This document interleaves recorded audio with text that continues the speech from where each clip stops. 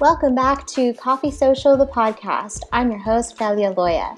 Our next batch of episodes will include interviews with fellow communications and marketing professionals. This week, we have Melissa Villa-Williamson of MVW Communications discussing the principles of PR in social media. Melissa is an award-winning communicator with over 16 years of general market and multicultural integrated marketing communications experience in agency, corporate, and nonprofit settings. Today, she serves clients as the chief communication architect of her own virtual agency, MVW Communications. Melissa is a 360 communicator that has a special passion for public relations. She has directed marketing communication strategy for brands such as H-E-B, Alamo Colleges District, La Familia Cortez Restaurants, Girl Scouts of Southwest Texas, Meals on Wheels San Antonio, and many more.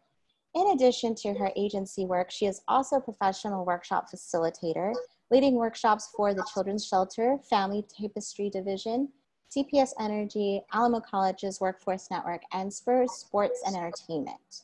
She also consults as a communication coach, has taught as an adjunct faculty, and is a frequent guest speaker at college campuses. For more information, you can visit her website at www.mvw360.com, and I will let Melissa take over from here. Thank you, Claudia. That always makes me feel like, have I done anything? I've done some things. Still a lot to do for sure.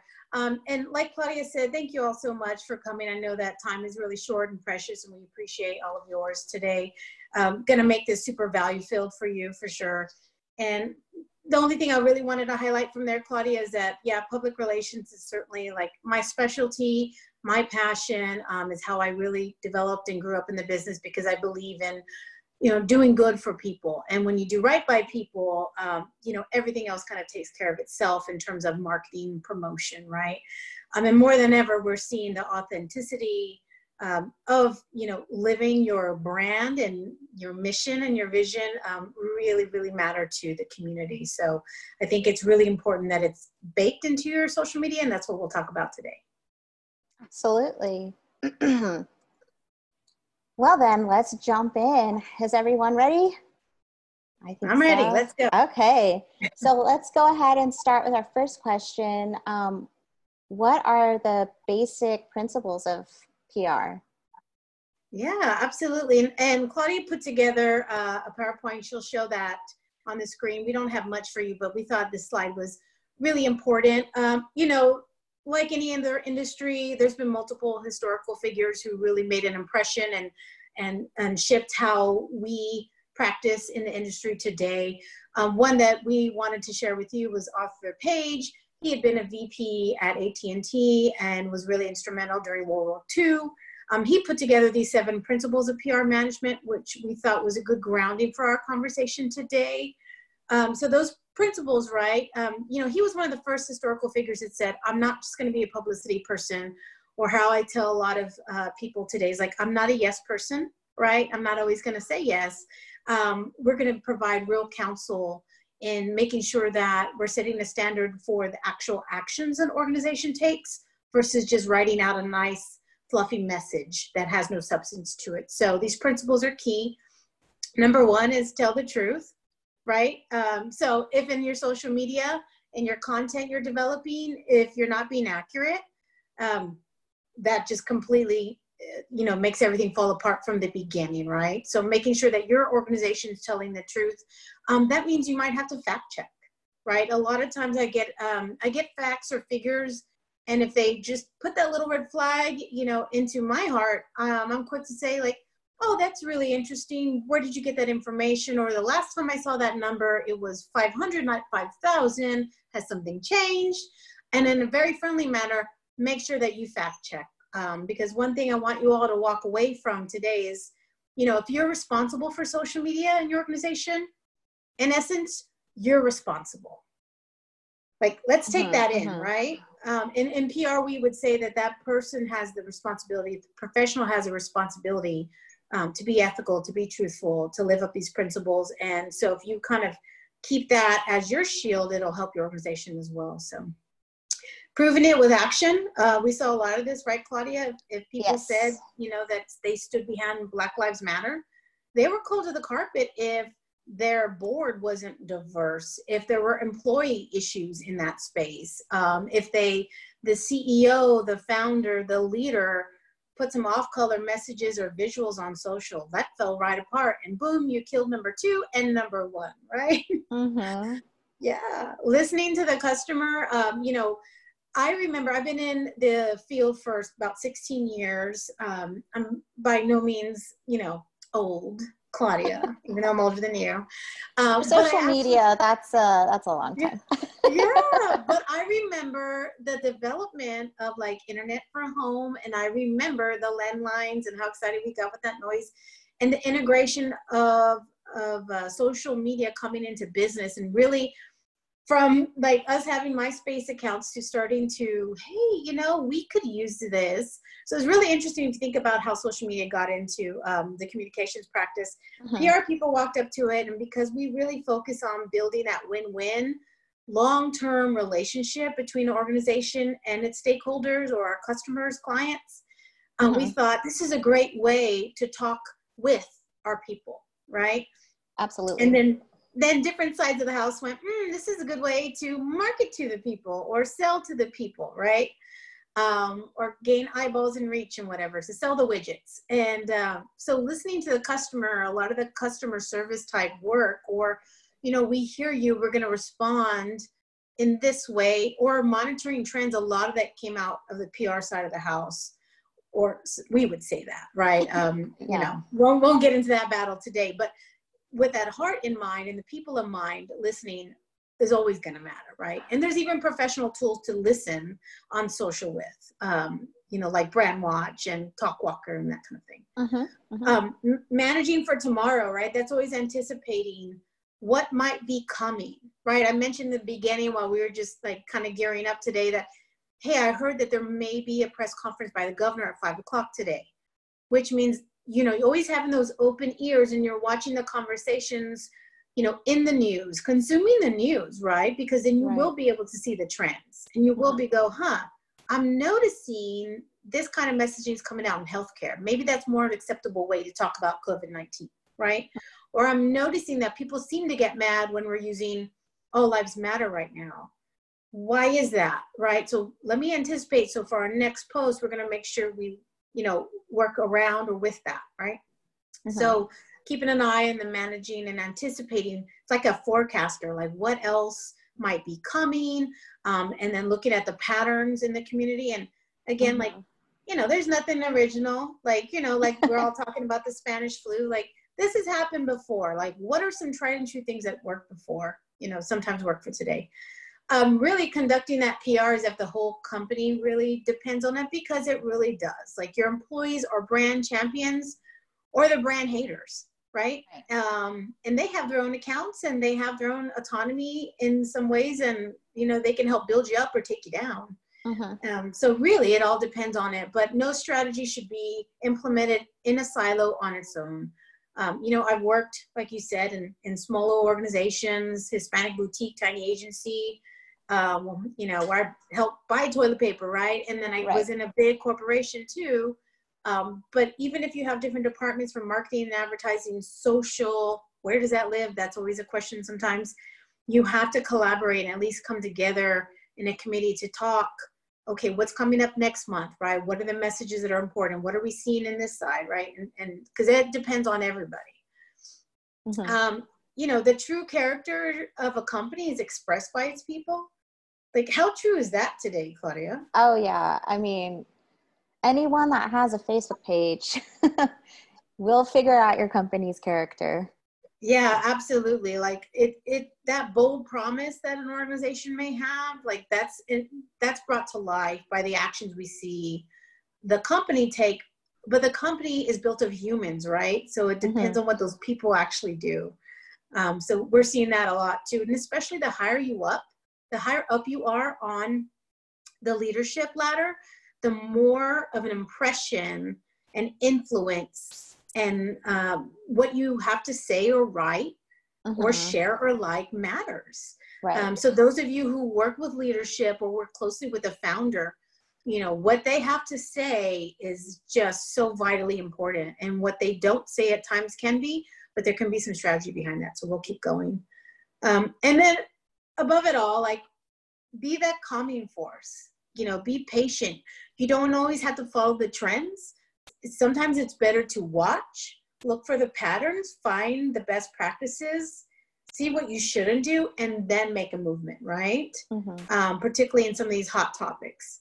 And then good humor, right? Levity. Like, if you know me for anything, I'm going to crack a joke. It's going to be family friendly. I'm never going to like try to pigeonhole myself or get myself in trouble. But, you know, just being that sense of calm, and like, you know, we've seen, especially right now, any kind of levity that's in good nature and on behalf of your people is going to be appreciated. So those are the key 7 principles we wanted you all to know about and use as kind of a gauntlet or filter as you're making content. And these are great to apply when, you know, approaching social media. So that's why everything just goes hand in hand and has a lot of overlap. Absolutely. Great principles. So why would a business consult a PR professional? At what point should they start? And should it be ongoing? Well, you know, if you think about what the history is and what we're living through now, it's like, when should you not? But, you know, I'm also a PR person, so let's not say I'm self-serving in that manner. But all business begins with, you know, your public kind of giving you permission, in essence, to exist, right? Without a demand, we can't exist. And that engagement of the public and their approval, and they're buying our services, or they're, you know, buying our products is our end all be all. So having that PR person is really central to long-term success. When you have that long-term game in mind, like you want to be in business for a long time, it's really good to at least have a PR person available to call. You have a connection. Everyone on here, like, anything you need, even if it's just a quick piece of advice, I'm happy to serve you in that way, because I think good business, right, helps all. And so I think it's vitally important, especially times like now when we're going through a sustained crisis, to understand that it's an investment worth taking. Because right now, the depth we have in our community and the emotional equity we can build with those we serve, that's going to really help pull us through to the other end. I think that's why, Claudia, we've seen like some of these restaurants that are in trouble, you know, our bar friends that are in trouble, when they call out to the community, if they've been doing the good work, being involved, donating, giving back, getting engaged, they've seen the community come out and help, you know, and line up around that taco shop or line up around that banderia to be there to support them. So, you know, they may not have a PR person like in-house all the time, Right. but having that kind of connection, I think, is more valuable than ever today. So what can small businesses do to incorporate these principles into their current social media plans? Yeah, I think, you know, first you want to make sure you actually have a plan, right? And are taking that time to build out the content. And at least, you know, today I feel like it's so fluid. In our personal content for MVW Communications, we're going week by week, where normally you might want to plan out a month. And sure, if you have some evergreen or like good all year posts, absolutely. But make sure you're being planful and proactive and not just, oh, what do I post today? Because that's what tends to get people in trouble in terms of not thinking through what they have to say or making even a simple error, right? So whatever you plan out, whether it's a week or a month in advance, you know, you want to just kind of gauge that against those 7 principles that we offered, right? Am I telling the truth? Are the facts correct? Did I attribute this quote to the right person? Did I hyperlink to the right article, right? All of that matters. One word can make all the difference. You know, even this simple between, and I know when we write content, I'll challenge, you know, our writers when I'm saying, you know, even the difference between a and the is like an ownership difference that can make a lot, you know, of good or bad for somebody. So everything really matters. You know, and really thinking, am I creating content that's in alignment with those principles and responsive to what my customers need at this time. You know, whether that's a little bit of hope, a little bit of inspiration, a resource, knowing about this grant opportunity. It depends, right? If you're B2B, that's going to be different than, business to consumer. Right. But if you follow and listen and even ask, hey, what kind of content would you like us to create? Or and look at your analytics, you can see, okay, what are they needing from me? So I think those are some ways you can kind of integrate it right away. And then more than anything, make sure you're doing the good work, right? Don't just say you care about XYZ, like show it. And if you haven't done the good work, start doing it and start telling that story. You don't have to say you care about something, but if you show you do, that's going to just pay off so much more. Mm-hmm. Absolutely. Okay, so to post or not to post, this is kind of my favorite question. Yeah. This is usually when Melissa and I are on the phone, like, okay, what do we do? When should we contact our PR specialist before posting to social media channels? I mean, always, like every day. I think it depends on a couple things, right? So ideally, right, you're working in this proactive manner where it's an integrated team or collaborative. When Claudia and I work together on accounts, the category of account matters. So an education client, there's no room, right, for a misspelling, right? If you're going to say, get your degree, and we're smart enough to help you do that, and then you have misspelled words, like, I don't believe you, right? Right. No, you don't, ma'am. So, making sure you're integrated, even the visuals matter. I know we've talked before. I'm like, I'm not sure that visual, that might upset this group, and here's why. And having that. So even at least 2 brains is better than 1. But if you can have a diverse kind of committee or that PR specialist, at least on call, I'd be willing to even just look at, hey, could you just look through our content for this month? Mm-hmm. And then I'll just ask questions, react to it. And that's a simple bit of coaching I think any small business can have at their hands. But it depends on the topic for sure, right? Anything around racial justice, anything around something that's a little more volatile or polarizing of a topic should definitely be looked at. Mm-hmm. And definitely, like, to post or not to post, when you're in doubt, just don't. There's always something else you can do or share or say, right? Mm-hmm. And some days it's better, not to say anything. It's better to not say something if you're not comfortable, and give yourself a little bit of space, a couple of hours to craft a message, than to just be reactive and jump on a train that you don't know where it's going, right? Yeah, and we've seen a lot of interesting things posted in recent months in regard to anything really, where you can tell that whoever is managing the channels, typically the business owner, wants to get something out right away. And not only are there misspellings, but you can tell that they really didn't take the time to think it through and their colleagues or coworkers to let them know that they were going to post something. One thing you don't want to do is have an employee text you like, I just saw something posted on our Facebook page. What is this all about? So you can get everyone in the loop. That's just social media, 101. But jumping into the heavier topics around COVID-19, what advice would you give small businesses who do not have a PR specialist on retainer about sharing views and information about COVID? Yeah, so COVID has been such an interesting case study for all of us. There's different types of crises that, as a PR practitioner, you would study. This is one at this point we would call a sustained crisis. And never before, I think, at least in my industry time, have we seen something with such a long impact.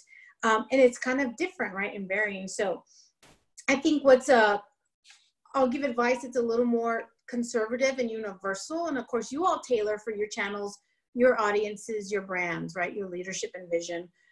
But in a general sense, you could stick to helpful, fact-based resources. Anything that is something that like Metro Health here in San Antonio, public health officials share. that is validated, I think is helpful. You know, if there's new testing center near your location, for example, that, you know, your community around your zip code areas tend to follow you, that would be a good example for one.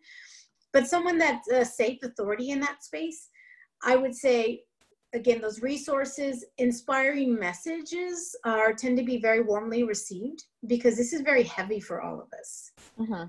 There's a lot of different scenarios people are living through, some shared, some not at all. So that's really important to consider.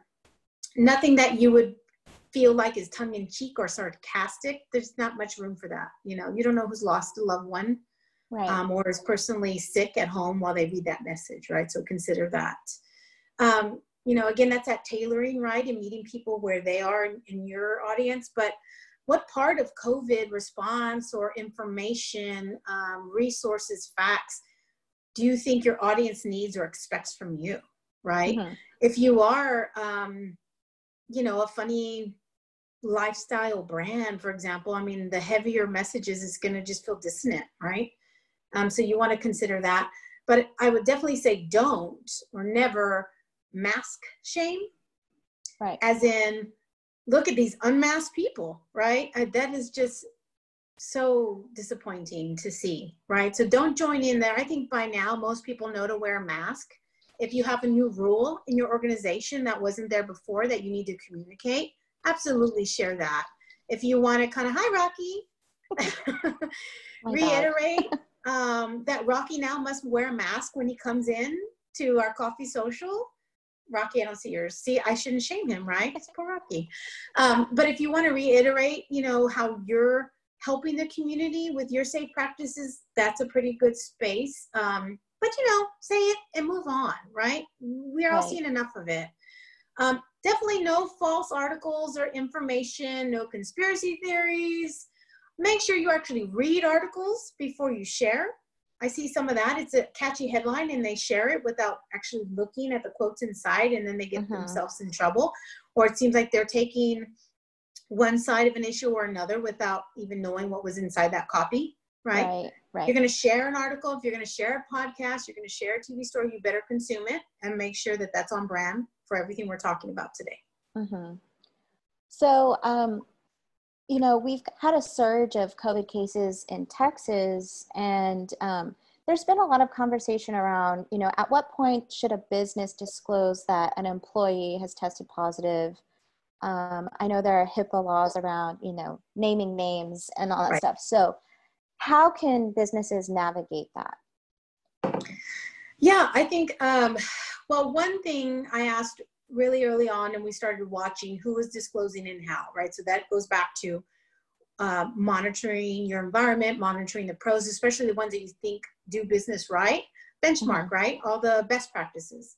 But in general, I was on a webinar with our local Public Relations Society of America chapter, and there were some municipality offices on there, some real great, strong leaders in the space. And what they shared was, you know, the more public facing that person was, the more likely they were to share it externally. And remember, external doesn't just mean media, right? There's some crisis messages that are important for media because it impacts such a large number of people. There's no way your organization could share it. So we're seeing some examples of like local grocery stores who are sharing, hey, you know, one of our staff members in this grocery store tested positive. Well, why is that? Well, one, because they know it's kind of in their goodwill practices to be transparent. And the other is because that employee has the potential to be exposed to so many customers. It's kind of an unknown, right? So the more public, engaging, and facing that individual is, the more likely it is important to share externally via that kind of mass message with media. You know, positives are pretty likely across most organizations right now. I think in the beginning it was very frightening because everyone was sharing because it was such a novel virus in our community. But now there's probably a positive just about everywhere, unless you're, you know, working inside your home.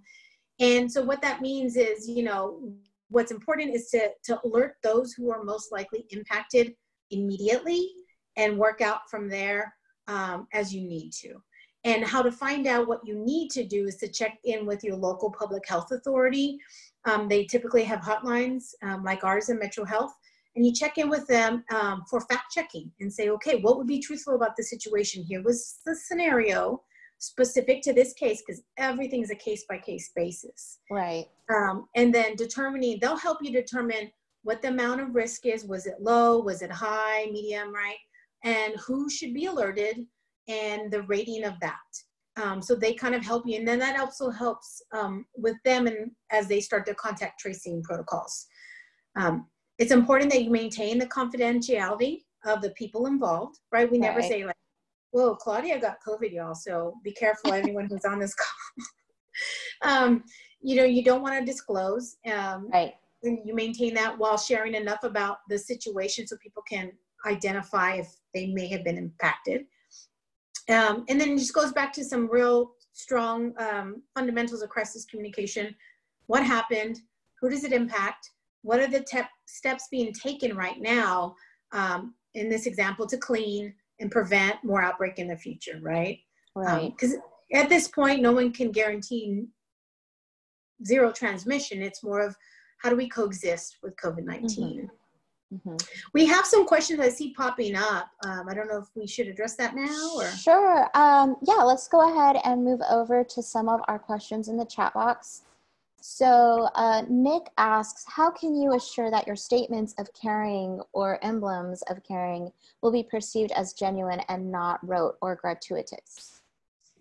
Yeah, I think that has two immediate thoughts. One is run that by more than one person, right? So in smaller organizations, if you don't have a PR person with you that can kind of poke holes, right, in the scenario, especially if they're outside counsel, I have so much leverage to ask questions that in-house employees may not feel comfortable doing, right? And so, having some kind of social media committee, and not just the personality or a leader that's just going to kind of bulldoze everyone and make them kind of, take the same stance, but real diverse in terms of education, where they work in the organization, what is their background, how do they identify on the different topics, I think would really help. Could be totally ad hoc, but a lot of people like to have that opportunity to weigh in. And so running something like that past that group would be very helpful, right? Some of in the Black Lives Matter scenario, that what I've seen is some pushback that employees are giving to organizations is, okay, so you've had a diversity committee or this committee on, Black Lives Matter, and there's not a Black person on this committee. Right. Or there's only one. Why is that, right? And so that's when you get called on the carpet. So when you write a statement like that, Nick, that's nice and sweet and empathetic, but the actual work behind it doesn't prove true in that statement, that's when you're going to probably be in trouble. So you may want to do a little bit of the work and then roll out the statement, maybe touch on a point or two where you were imperfect and where you're growing from there. What are your thoughts, Claudia? I agree. People can spot fake anything a mile away, especially the younger generation. Kids can spot fake news. They will gladly comb the internet for any historical evidence that might prove you wrong. So if you are going to make a statement that, you're showing that you care, then make sure that you can prove it and back it up. I agree 100%. We have another question from CJ. What talking points would you recommend if we have a supervisor who believes in quantity over quality when it comes to social media posts, even if the high volume of posts are not valuable to the audience? Well, that's when you go back to the analytics, right? And you stick to the truth, right? So just the facts, ma'am, is that, So Claudia and I will talk about it. And we're like, we'll look at posts and we'll see what is really resonating, right? What time of day does it matter? There is exhaustion out there, and that is absolutely real. There's COVID fatigue. There's just social fatigue. It's super noisy. So quality typically wins over quantity, unless you have some kind of, you know, Twitter chat going on or something where you need a lot of messaging out, you know, or there's some crazy alert happening. You need to make sure that the community knows what's happening and give them real-time updates. Other than that, it goes back to your insights and improving what works, how often, what time, and let's do more of this. You know, going from good to great, I think really helps people go a little more viral as they want to, or a little, get that brand love that they're hoping for, versus just throwing a lot of, you know, D content out there, right? D level content. And sometimes, you know, putting out information that's not valuable to your audience will turn your audience away. At some point, you'll begin to lose followers because you're not providing valuable information or resources to them, whatever it may be. So that might be something you want to bring up. Also, it takes a lot of time to create posts for nothing. And you don't want to be in that boat either. Yeah, because you can actually correlate, okay, you know, this week we did 3 posts. And let's say you're just doing apples to apples of the same type of content. This week we did 3 posts. And this is what the engagement was like, right? And this week we did 10 posts. And here's what the engagement was like. And oops, we had this many unfollows, right? Yeah. Then you can prove your case. Right. Good luck, CJ. I'm on your side. You know, that's tough. Yeah. Okay, so I'm going to go ahead and pull into a different direction, revolving around Black Lives Matter.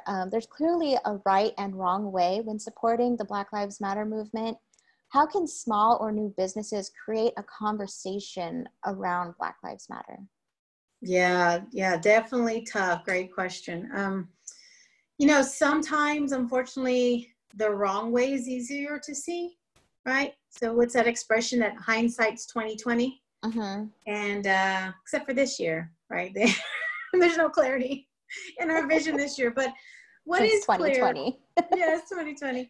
What is clear is that, you know, if that true character is expressed by its people, if your organization really lived that work, you know, everyone getting involved with that organization is upholding that, then it's a lot easier to do the right thing and have a meaningful conversation with your stakeholders. You know, you can really show your support in strategic ways that's focused on people, focused on positive impact versus, I guess, elevating some more of the negative perceptions or feelings or misconceptions around Black Lives Matter in the conversation.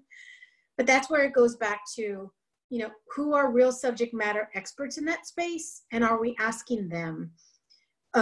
You know, I have a public relations colleague who, you know, runs this amazing association of independent practitioners across the country. And one thing that she said is, she said, you know, I have a 3rd job right now because I am a Black American. And now everyone's asking me for my opinion and guidance on this, but actually that's not my expertise, right? I know in my career, I've been put in the Hispanic bucket sometimes, right? And while I work with all kinds of groups and all kinds of industries, yes, I'm of the culture.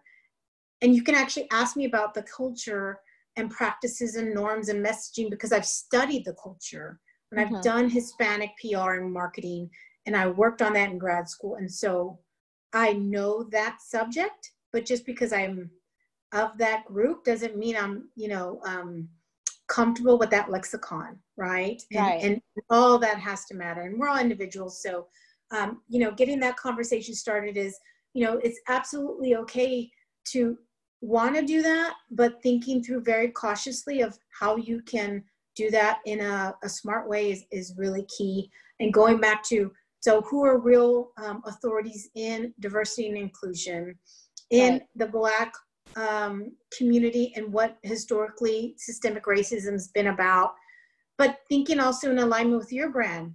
Who do you serve? Do they align with those messages, or is that going to be a real journey for you? You know, is your organization ready to get beat up a little bit if you haven't been doing the great work, right? Because there is going to be some backlash at first, but then you can grow from that. So there's a lot to be questioned in it. But thinking about, that conversation, kind of like your Awesome SA Foundation, right? Where you can power good work, right?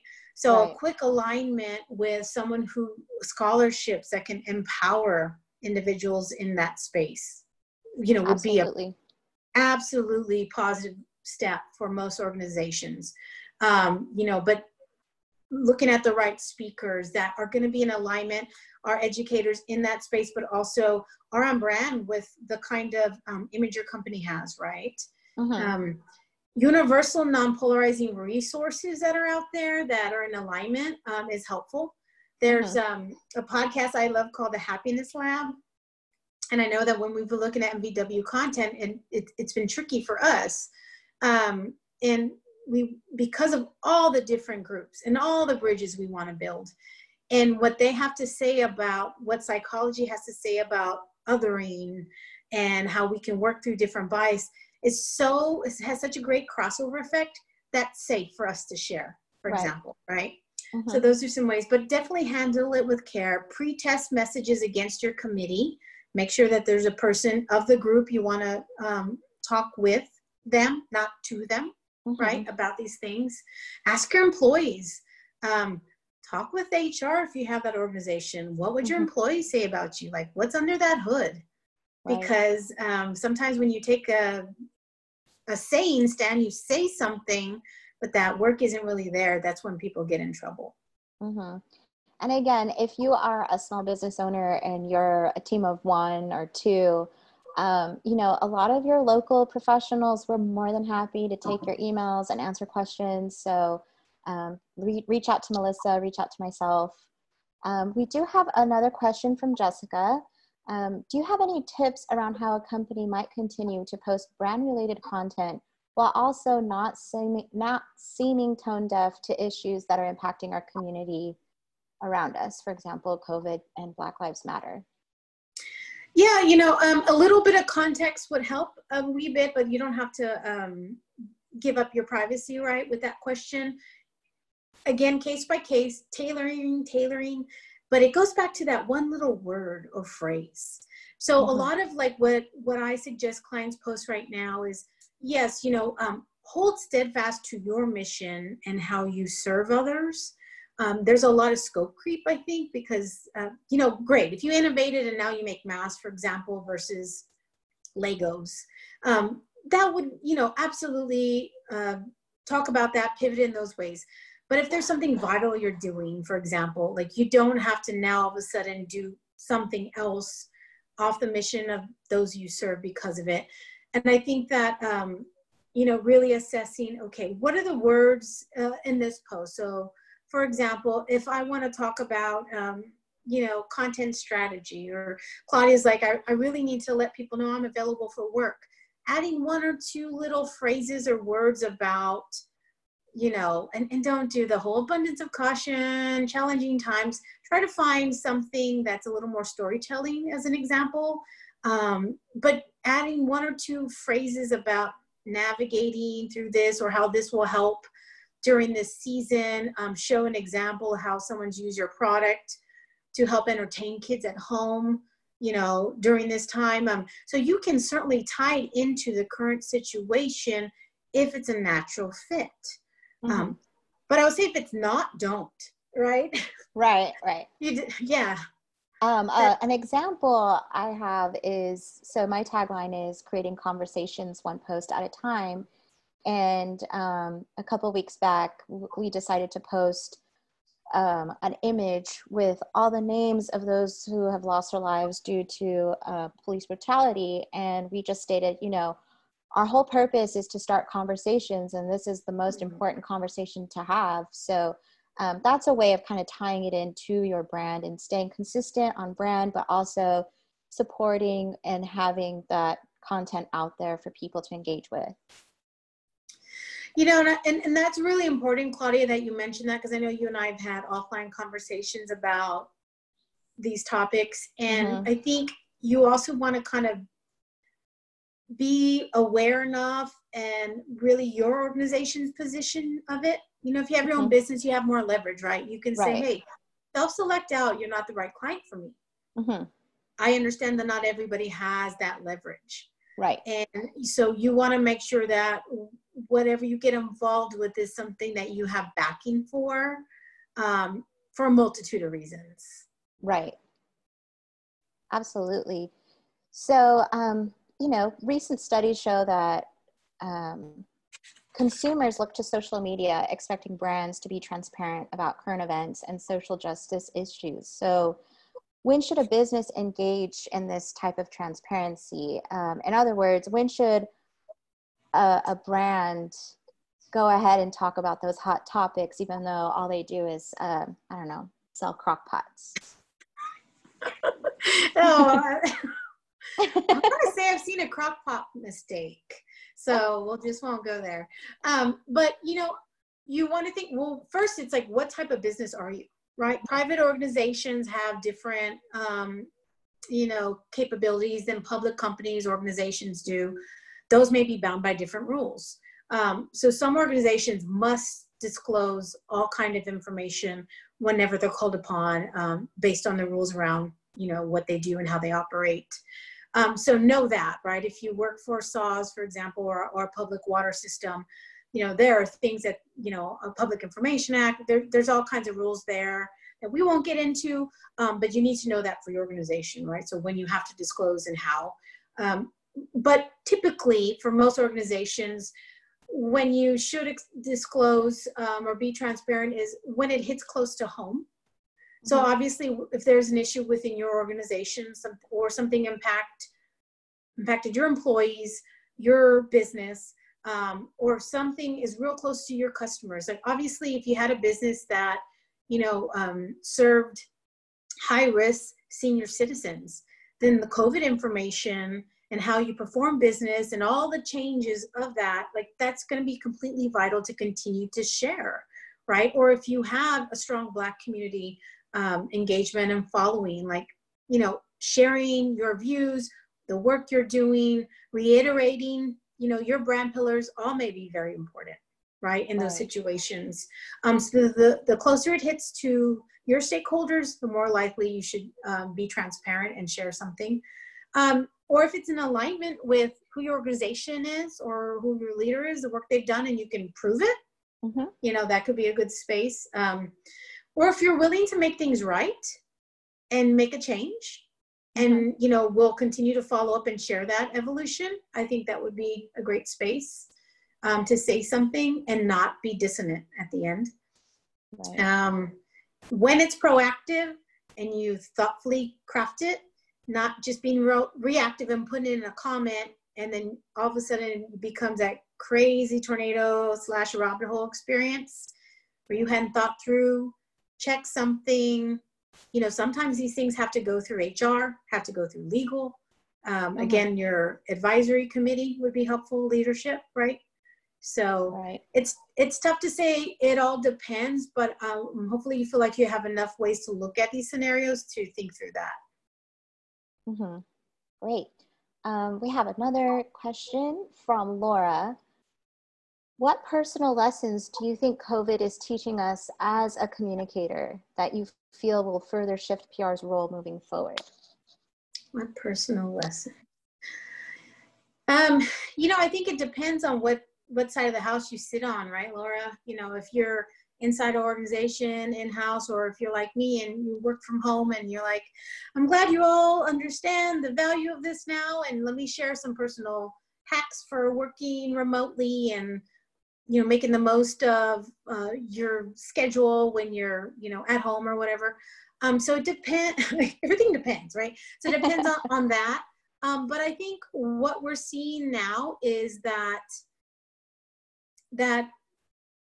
goodwill is invaluable, and investing in your community and your people should have always been there. But it's going to be a must to have a healthy enough economy, environment, customer base that can sustain each other through this. I think that's what I'm seeing a lot of. Thanks, Laura. Great question. I'm going to jump back. I have a couple more questions. So if you have any questions, please put them in the chat and we'll get to them in just a minute. So flipping the coin, how can businesses navigate apologies around sensitive topics? I know we've been texting each other things we see in the news and on social. So yeah, how can businesses do a sincere apology? Yeah. Well, since we're social people, don't use the hashtag sorry, not sorry, because that's not going to go well. You know, I think in terms of issuing an apology in this idea of crisis communication, it's really not if that happens, it's when. Like, right. You know, we all, even as individuals, have that moment where we're like, oh, that was rude, I went too far. Organizations are built of people, right? So someone's going to make a mistake somewhere, somehow. So trying to plan ahead and having a response team, a crisis communication, an operational response team is a great investment. Those clients I work with that had a plan in place before COVID hit have fared so much better than others, right? So that's definitely a specialty. So just first recognize that something's going to happen. Let's think through what are all the what if scenarios in my organization. Being honest with yourself about who your leader is, who your boss is, what your deficiency are. It's like you might as well not stay up at night thinking through that. Just work through it on a piece of paper and how you should respond. So at least you have maybe a little template, just like we would do with standard responses for frequently asked questions. You know, how would we respond on the fly if an employee said something off color? If, you know, someone got tested positive for COVID-19, yada, yada, right? On that. But generally, there's some hallmarks of this. So speed matters, right? So a good response today is way more valuable than a perfect one tomorrow. And I know I said every word counts, and that's very true, but that's why you want to think through these. Go ahead and like take your lunch hour to think through these to save yourself some heartburn, right? You know, but definitely something that's empathetic and purposeful today is going to be better than tomorrow. We can never say no comment. You can take a moment to get your response together, but what you can share right away is empathy. If there's something that happened, right? Express that early. You can confirm what you factually can at that moment, just so that you can ask that community to give you some space to look into it and come back to them with next steps. So that they know that you're responding, you'll provide an update when you can. And sometimes you can't. Sometimes it is confidentiality that you're not going to tell them who the employee was. I have seen it. Like on a Saturday while I'm working out, something blew up on social to a very kind client that nothing happened. And it was really just someone making a false claim within a Facebook group, and it went wild. And we had to jump on it right away. And it was very tricky, but that's when you go, okay, so who's that crisis response team? Who handles HR? Do we have a legal consultant? You know, where's the CEO? I need to talk to, you know, this higher level. And everyone agrees on the written statement. And because if I'm responsible, I want to make sure that they all agreed on that approach. And I also have like my own little board of directors of people I kind of talk shop with and check in and did I handle that right? Let me keep learning. What would you do? In your industry, you may have some more jargon words or acronym words in a response. Definitely don't want to use that. Explain, clear, concise, get on, get off the stage, right? And take care of it. You know, always want to share concern for the affected and handle what needs to be handled and then report back, because it's always actions before words. And what I tell every organization or client or anyone I talk to is, you know, you can't PR a terrible situation, right? You know, we're any good PR practitioner that abides by the public relations society's ethics and rules and all that, like, we're not going to spin anything. We're going to tell you, like, well, what are your operations like? What was your emergency response like? You know, what are your D&I rules, right? What are your human resources rules? What are your practices? Fix those. And then we'll communicate, you know, that action. Right. We have a question from Carissa.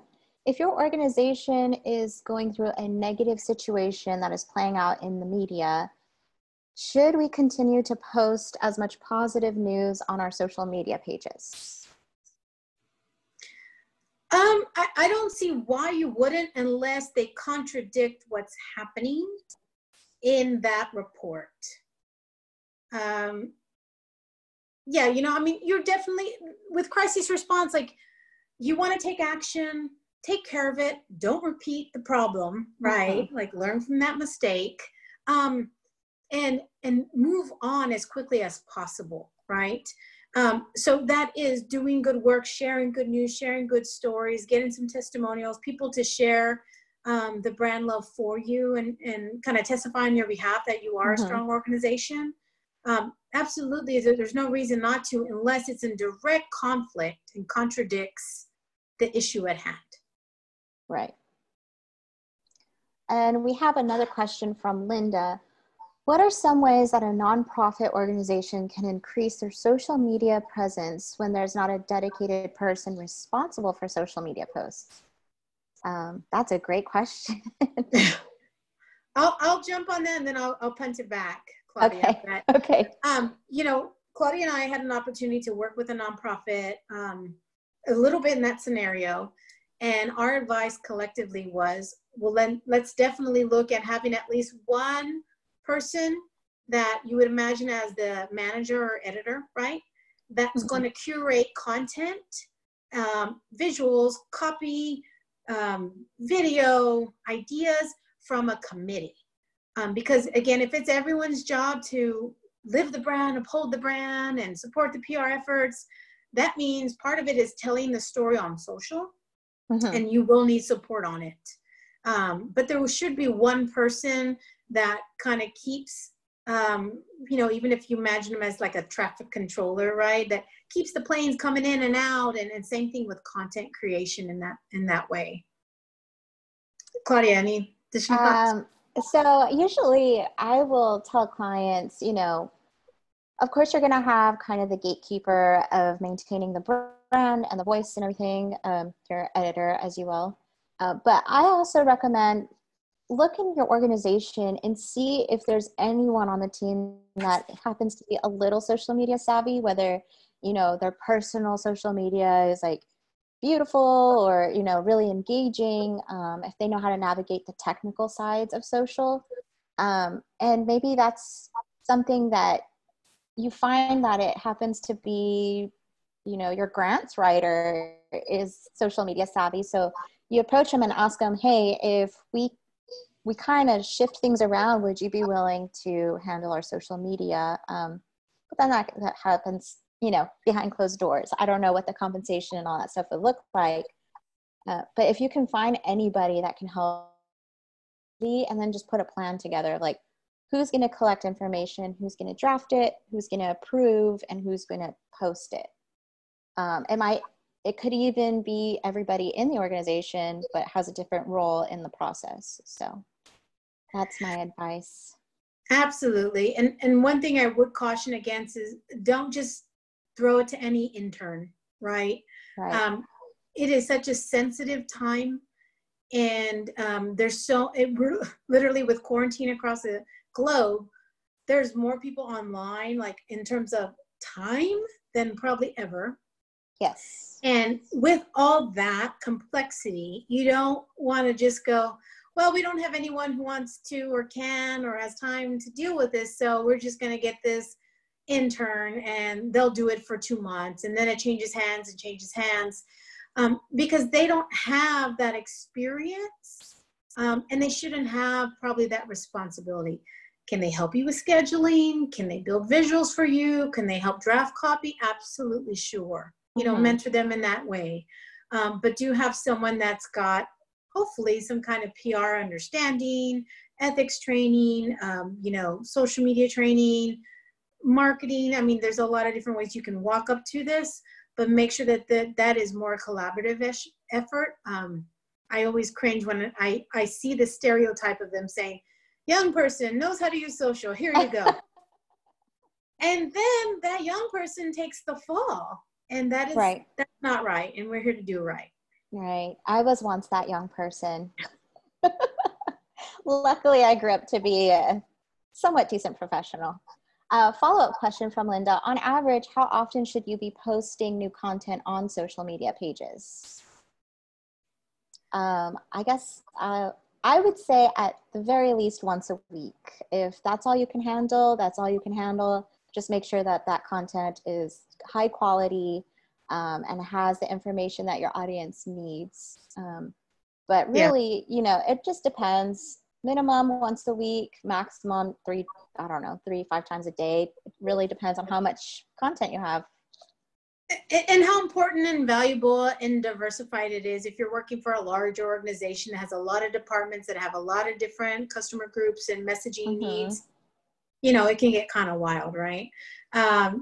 But how HEB expresses that versus, you know, another organization. I was in-house there. I knew it was almost like I really need social. I need to post today. And there was a good, okay, well, here's our content calendar. And let's talk about the importance of your message. And so guard your customers in that way. Yeah, anything, keep it alive, right? Once, really high quality, helpful, great. You know, good rhythm, 3 times a week. Another quick tidbit is if you're already doing a monthly newsletter email blast going out, just take the pieces of that newsletter to populate your social media content. It's a really quick and easy way to make sure that your messaging is consistent across platforms and you don't have to really rewrite anything or create something new. So if you want to save time there, that's what I've done with nonprofits.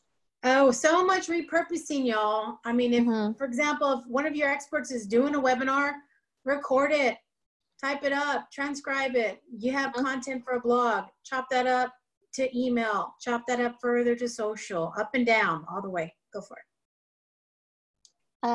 We have another question from Terry. Some companies or organizations want to jump on all social media platforms or the latest trend. What are your tips for providing advice on which platforms are best for the company?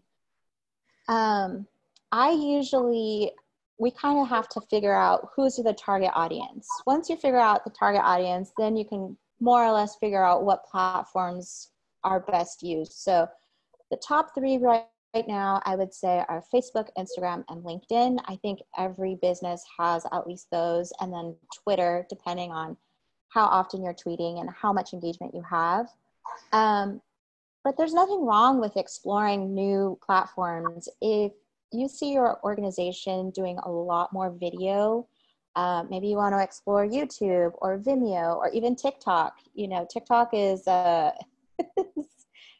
it's still very young. Like there's a lot of young content on there, but it's fun and it's engaging and it might work for you. So that's my advice for navigating social media platforms. Melissa? Yeah, so on the trends and the watch out for is, that's me, right? So I would definitely not, again, jump on any kind of bandwagon unless you know exactly where it's going and you're ready to, you know, stand by that principle. So, you know, we talked a little bit about Blackout Tuesday, and that morning when we started seeing all the different content, we talked, and I talked with clients. Okay, what do you have planned on your posts? Let's audit your calendar today. What did you know, is there anything that would just crash against this kind of messaging? And for some organizations, should we kind of step to the side and let the messaging of that movement kind of have its space? And so trends are tricky. I'm all about tried and true, especially if your organization doesn't have the resources for a lot of team members to be working on your social. When you start a channel, you're making a commitment, right? You're starting a relationship. If you leave it out there, which I will not say I haven't been personally guilty for, but I'm like, nobody cares about that thing. But never for a client, right? I would never say, turn on Twitter, and then if you get too busy, don't worry about it, because somebody could be posting crazy things with your handle and you're not monitoring, and it becomes tricky. So go after like Claudia mentioned, the ones that resonate most with your audience, that have the biggest returns. Do that very well and add on as you can. Great. Well, I think that's all the questions from the audience. Unless you have any more, please submit them.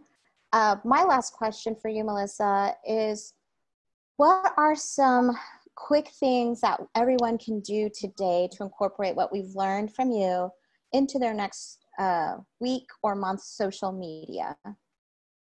Yeah, I think, well, our top tip was, you want to audit and plan out your content calendar. If there's something happening in the community and you notice it, have some allies in your organization or even outside that you all watch each other's back. Did you know it's Blackout Tuesday, right? I remember having some conversations with folks about that, so that you're all kind of keeping an eye on what's happening in the community. We know that every word and images matter a whole lot, so be very, very conscientious and thoughtful about what you're doing for your organization. If we didn't get to this, Claudia, but if you don't have a social media policy for your employees, get one, right? Make sure you develop one, make it easy to understand, and they understand their responsibilities as individuals on that, because that's a good, easy investment for pros like us to help you with. Or, there's a lot of examples online. Hootsuite, I think, has a great template for it. On the other side, you want a policy also for your community so that they understand what are the common team guidelines for this page, right? Well, your social channels are not owned by you. They're shared property with Facebook and Twitter and TikTok and all that. You can kind of proactively put out, hey, here's what we stand for and here's what we won't stand for. And so that way, at least culturally, I don't know if legally, but culturally, you can say, hey, we said we weren't taking spam. Yeah, Josh 36521 or whatever, right? And you can remove that knowing that you set some parameters. Great commenting policies I've seen are like PBS has a really nice one, Coca-Cola, even Saws here locally has a nice one out there. And with social media, this kind of work, you just got to keep learning, evolving, understanding that this is 24/7 type work. There's going to be times where you're really on call. And have to make some tough calls. And so get a pro in your back pocket on the line and just keep learning. PR people are pretty darn careful. So if you have one that you trust, you can check in with or follow PRSA. They have really great guidelines that tend to not get you in trouble. Although they may be some too conservative for some, right? And then again, and more fundamentally, is audit your actions and behaviors as people within the organization. Where can you do better? What can you do to get more involved? What can you do to prove that you care about your customers, you care about your community? We're in this together. Like, how are you really showing that? And sometimes, again, that even is in offering, content that's not on topic so that we can look at other things and kind of release some pressure sometimes, right? And, how can people want to experience your organization and brand. So how can they walk alongside you in your evolution? Great. Well, I think we're coming to an end here. If you want to connect with Melissa and have a PR professional in your back pocket, you can find her on social media. You can email her directly. And you can find her at www.mvw360.com. If you have any questions for me or, are curious about Sweet Talk Social, you can find us Sweet Talk Social on all social media. You can email me or visit sweettalksocial.com. Thank you so much for having me, Claudia. Thank you all for attending. I know that you all are, experts in your own right with your own organizations, but again, none of us can really know enough or so we just keep learning from each other, and Claudia and I can help you. We team up all the time too, just to have best of both worlds. So keep doing good work, and we'll be here to support you. Great. Thank you so much. I think that is a wrap. That's a wrap. Everyone have a great day. Thank you, Melissa. Bye all. Take care. Bye-bye.